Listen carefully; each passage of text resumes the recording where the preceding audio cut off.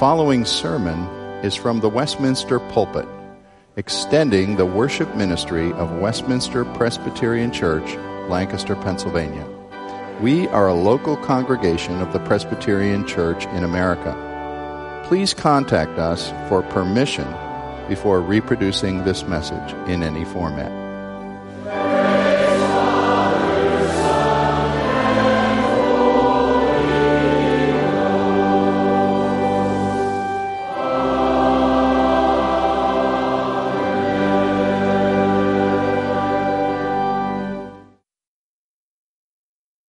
I'm reading this morning from John chapter 11. Very important chapter, laid out very methodically and carefully as this important miracle of the raising of Lazarus comes. A very obvious precedent to Jesus' own death and resurrection, soon to begin to be told about in John. And so it seems as if the Holy Spirit instructed John to take care with how this is told and tell the fine details. And so we're taking that kind of care and looking at it in several parts. Jesus has already been interviewed by Martha as he's come to their home and come there after Lazarus, her brother, has died. We pick up at verse 28 of John 11. Follow in God's word. When Martha had said this, she went and called her sister Mary, saying in private, "The teacher is here and is calling for you." When she heard it, she rose quickly and went to him. Now Jesus had not yet come into the village, but was still in the place where Martha met him. When the Jews who were with her in the house, consoling her, saw Mary rise quickly and go out, they followed her, supposing that she was going to the tomb to weep there. Now when Mary came to where Jesus was and saw him, she fell at his feet, saying to him, "Lord, if you had been here, my brother would not have died." When Jesus saw her weeping, and the Jews who had come with her also weeping, he was deeply moved in his spirit and greatly troubled. And he said, "Where have you laid him?" They said to him, "Lord, come and see." Jesus wept. So the Jews said, "See how he loved him." But some of them said, "Could not he who opened the eyes of the blind man also have kept this man from dying?" And this is God's holy word. When the author C.S. Lewis wrote in a frank way about his own loss of his wife, they were married only a few years, a short time. Lewis described the devastating grief that he felt as being like having a leg amputated. And he said, by means of crutches or an artificial limb, I'm sure that I might learn to walk again without a right foot. But I know that I never again would be a two-legged person as I was before. Always I would be conscious of coping with that missing limb, which for him, of course, was his wife, a missing loved one. Surveys show pretty universally that in the general population of any country at a given moment, 1 person in 10 is dealing in some way with a fairly major bit of grief in their life. A spouse, a parent, maybe a child, a sibling, a good friend, someone who has departed and who your mourning may be very fresh. I heard after this sermon in the early service of a woman who was here as a first-time visitor and came with a very bad wound of grief on her. And her friend told me she wept all the way through the sermon, but knew that God was ministering to her. I don't know what this might mean for you. You might be one of those 1 in 10 people, but of course, chances are 90% you're not. So if right now in your life the idea of an amputated limb being like severe grief doesn't strike you as pertinent or personal, My word to you is, just wait. Your time will certainly come.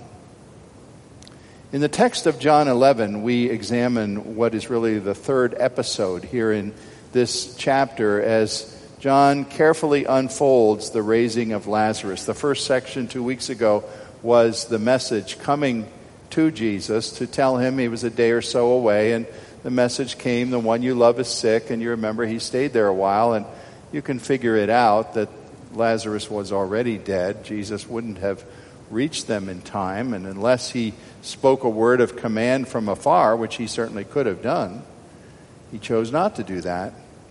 He chose to come when his friend was already 4 days in the tomb. And then last time we saw in this second paragraph that he arrived and spoke with Martha, who reproached him, you might say, although I don't read it as a strong reproach, when she said, if you had been here, he wouldn't have died. She was stating a fact. She was saying, Lord, you're powerful. I know you can ask God for things, and probably this wouldn't have happened. And so now comes the other sister, Mary, who had remained in the house with the guests, and she eagerly comes out when she gets the message that the Lord is here. And by the way, notice about Mary, she is always in the same posture in relation to Jesus. Verse 32, what did she do? She fell at his feet. That's where we always find Mary. Always learning, always adoring, always knowing that Christ had something to teach her. And there isn't a lot of conversation between them, and she didn't get the great word that Martha had, I am the resurrection and the life. But Jesus said, in answer to her weeping, show me where he was. And so we witness this rather moving scene that I think deals directly with the response of God through Christ to human grief, how we might confront it and know that our Lord is with us in it and that he's sovereign over it. Isaiah 53 verse 3 prophesied correctly that Jesus would be, quote, a man of sorrows, well acquainted with grief. Now that can apply just to his own awful experiences, the cross, everything that led up to it, the rejection, the criticism, everything that was heaped upon him. A lot of sorrow even before he died. He was acquainted with grief. But he was more than just one who suffered in rather extreme ways. If we believe the gospel, we believe that he was the ultimate remover of grief. He came to lift it away, to effectually do something about it. And he was qualified to do that by his sacrificial death for sin, to conquer death through his resurrection. And yet he proves that he cares for us in suffering like no other person could. A Southern theologian of the 19th century named Robert Dabney said this, only the God-man, that is Jesus, called him the God-man, is able to sustain us under the wicked blow of grief. For as a mortal man, he felt this blow and he survived it. He returned from death to support us, said Dabney, for he is God. And unless this divine guide be with us in our grief, we will fight our battle against this last enemy called death, alone and unaided. First of all, this morning, my time is shorter and my points will be shorter, but I want to mention a background point, not from the text itself, but let me remind you that many biblical believers have openly grieved. Actor Tom Hanks speaks a famous line in a movie that I enjoy when he said, "There's no crying in baseball." Remember that?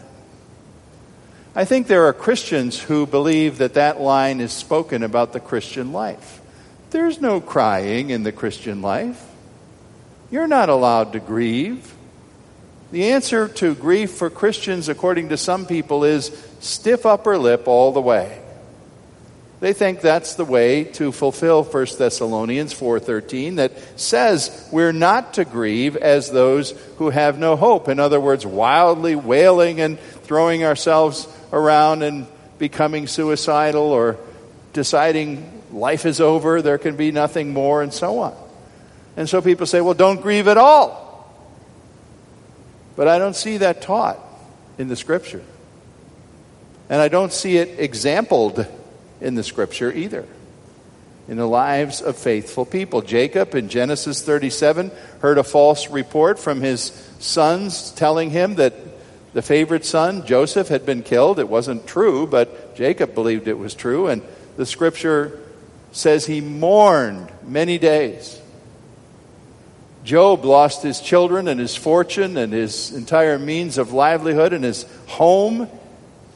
And as a man of mature faith, even praiseworthy faith, he was inconsolable. And it takes a whole book for Job to work out his terrible grief. In a book called Lamentations, there's a book that's named for grief. Lamentations. It's Jeremiah is the main speaker. Weeping for his defeated nation, saying, is there any sorrow like my sorrow that the Lord has brought on me? In the New Testament, you think, well, okay, those people are Old Testament. Maybe they didn't have their hope clear enough. What about New Testament? All right. Who's the first notable Christian to die in the New Testament? Stephen, the martyr. Acts 8:2. Christians in resurrection hope. Remember, that's the big theme of Acts, is reporting the resurrection, preaching the resurrection far and near. And Stephen dies, the first martyr, and it says men mourned him as they buried him. Now, I could give you many more precedents like this. Of people who trusted in God as their Savior, who didn't hold back whole fountains of tears when some mortal loss came to them. Many of you have picked it up in Psychology 101 somewhere along the way. The classic symptoms or phases of grief that people go through that psychology has observed. And they're different, but basically the pattern is first sort of shock, disbelief, then sadness, disabling sadness that may go into depression for a time, then a wave of guilt, sometimes, to people's great surprise, anger, even anger at the person who has died. That's a hard one to comprehend. And then slowly you begin to emerge into more acceptance and into healing. Now, how long you stay in one of those phases or what goes on exactly is a variable from one person to the next. But I do not find it written anywhere that those phases of emotional experience in grief are only for non-believers, non-Christians. Christians go through grief. And I know people who are grieving because they're grieving. They think this isn't supposed to be happening to me. I'm a believer in Christ. Why do I feel weighed down by this heavy thing? You know why? You're human. That's why. 300 years ago, a very wise Puritan author, John Flavel, said, it is much more becoming for a Christian to open up his troubles, tell them, in other words, than to sullenly try to smother them. Flavel said, griefs are eased through groans, and heart pressures are relieved by open utterance. Grief is relieved through groans. Groans are okay. Don't believe the person who says there's no crying in Christianity. What is grief after all but a wound inflicted really by love, right? Why do we grieve for somebody? Because we love them. We cherish their presence and their personality and just being with them. And the pain of their death comes because we love them. And so grief is the natural funeral rite of authentic love. The only way to avoid it is never love anybody. I don't think that you would see that as a desirable thing. Biblical believers openly grieve, Old Testament and New. Secondly, we go directly into the text here, and especially verses 33 to 35. And I want you to see, secondly, Jesus Christ deeply sharing human grief here. He observed Mary and the other people weeping, and it says he was deeply moved in his spirit and greatly troubled. And then out comes two words. Jesus wept. A subject and a predicate. It's a sentence. It's the shortest verse in the Bible. Most children know that because they beg their Sunday school teacher to please assign that as the memory verse. And they'll have it down before they leave the classroom. But the verse is certainly not a joke. It's something very profound. The true humanity of Christ is on display here. The same Jesus who got tired. The same Jesus who could sleep in the bow of a boat on a choppy sea because he'd been busy all day long. The same Jesus who cooked fish for his disciples on a beach. The human Jesus whom Hebrews 4 says was tempted at every point as we are and yet without sin. In order to be a divine Savior, he also had to be a man. And here's one of the places where he shows us that he was a true man. I said a moment ago, the shortest verse in the Bible is, Jesus wept. I always remember something that went on at my high school. I don't know if I hope they don't do this today, but you know how the yearbook picks out most likely to succeed, most beautiful, most athletic talent, and the seniors have a list of those who are named by their fellows, I guess, for this. And I always remember one, or actually two matching selections that one of them I objected to. I wasn't named in it, but I still objected to it. The one I objected to was the person in the class who talked the most and said the least. I knew the girl who got that pretty well, and it wasn't kind. But on the other hand, there was someone who talked the least and said the most. That was an honor, to be a person of few words and much wisdom. Well, wouldn't you say that verse 35 here qualifies for that honor? The least words, but saying a huge amount. Here we see in this groaning and weeping of Christ something more than mere sympathy. The language, if you delve into the lexicons of the language over this groaning and reaction of Jesus, there's a note of anger in his groaning, of outrage in a sense. Outrage not towards Mary or towards Lazarus or towards the people who were weeping, but towards death. Capital D, death. Outraged Jesus. The very fact that human beings made in God's beautiful image had to suffer this, experience this. And in a moment we're going to find out, and I mentioned the other week, when the tomb was going to be opened, they said, "Oh, don't do that. It's going to smell terrible."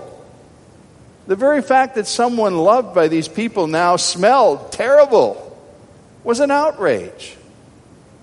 And here was Jesus representing the heart of God, angry that death should have done this to God's wonderful creation.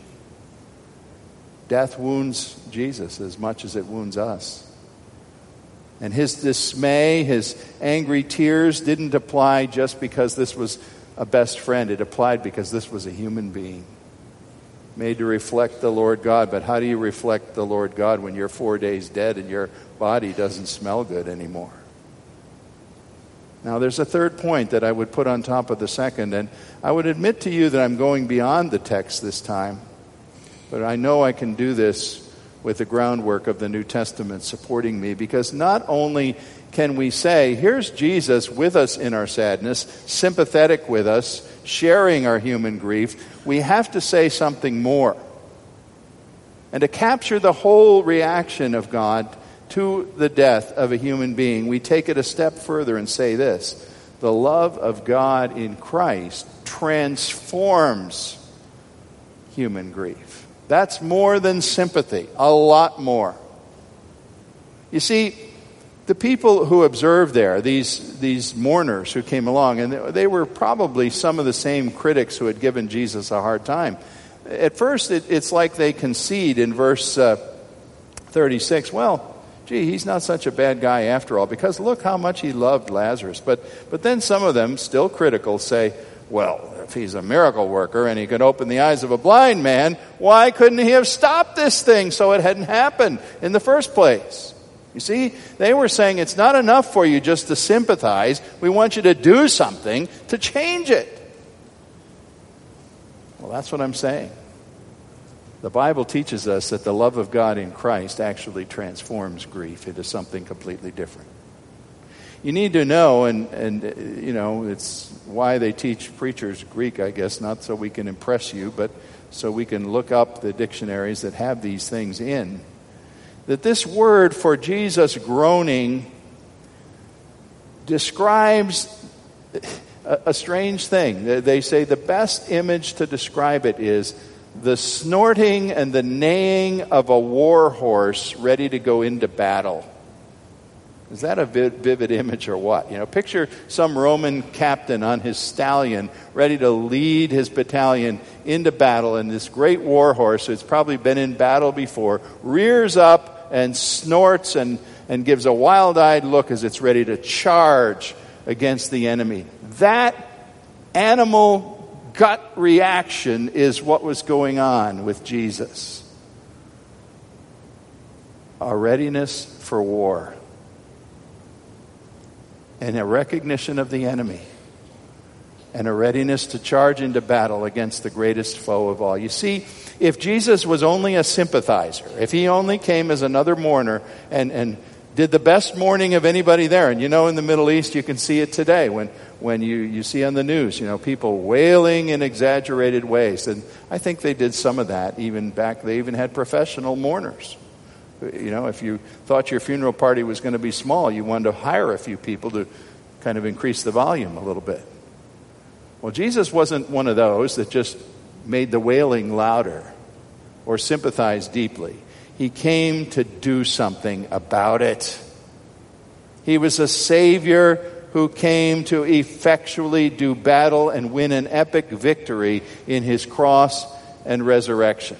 1 John says that. 1 John 4:9, the love of God was made manifest, that God sent his one and only Son into the world so that we might live through him, and in this is love.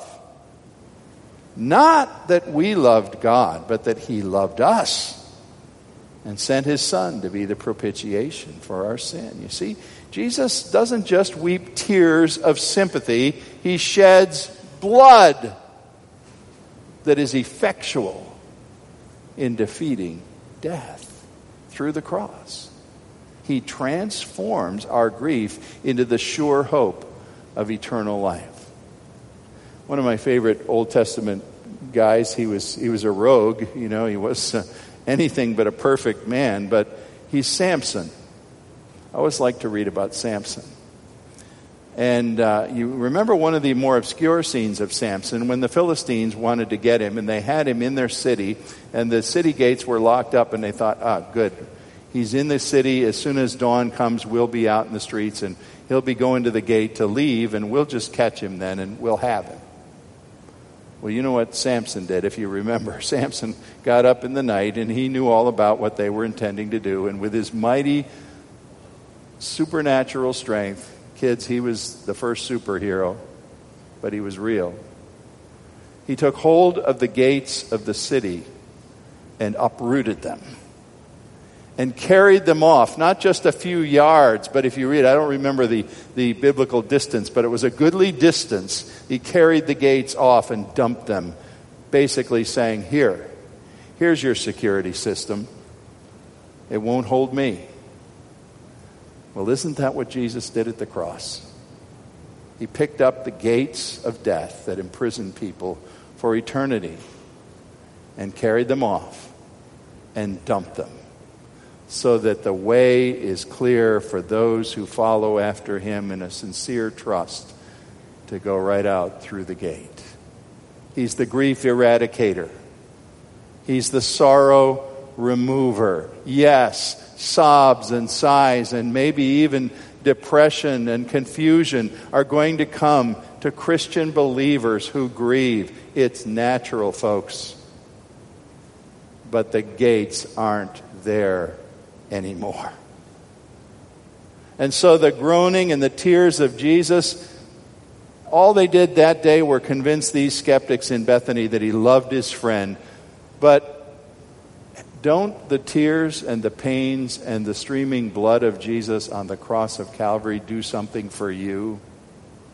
Convincing you that here's an effective answer, particularly when he rose then the third day and really carried the gates off, that here's the one who changes our grief. And it's not that there's no crying in Christianity. It's that crying doesn't last in the presence of Christ. We should change, or as we apply it to ourselves, the last phrase of this text. Not that it's wrong or anything, but when they say, behold how he loved him, meaning Lazarus, we should change it to say, behold how he loved us and gave himself for us.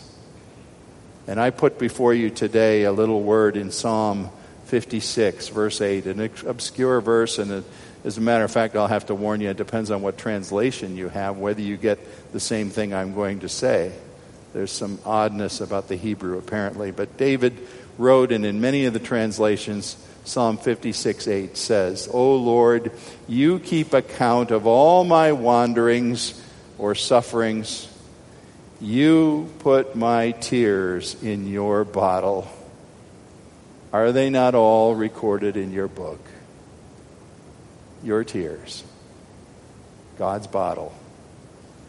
And Revelation 21 makes a promise that when the concluding time of history comes, when history as we know it is ended and we're in our resurrection bodies in the new heaven and the new earth, what does it say in Revelation 21 God is going to do? He's going to wipe every tear from your eye. Why? Because there is no more death.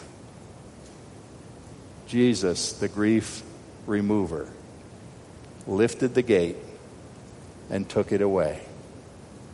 And you can be sure in the end that when God wipes away tears, they will stay dry.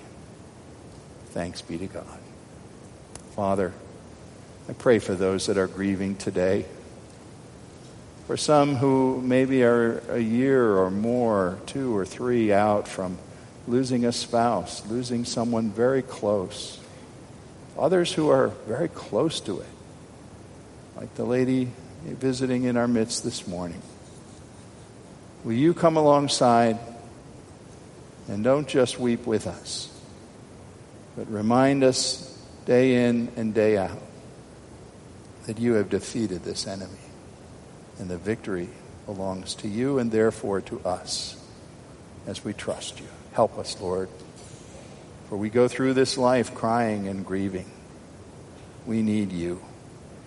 Help us that our grief would not overtake us and that joy would come to us in the morning. For Jesus' sake, amen.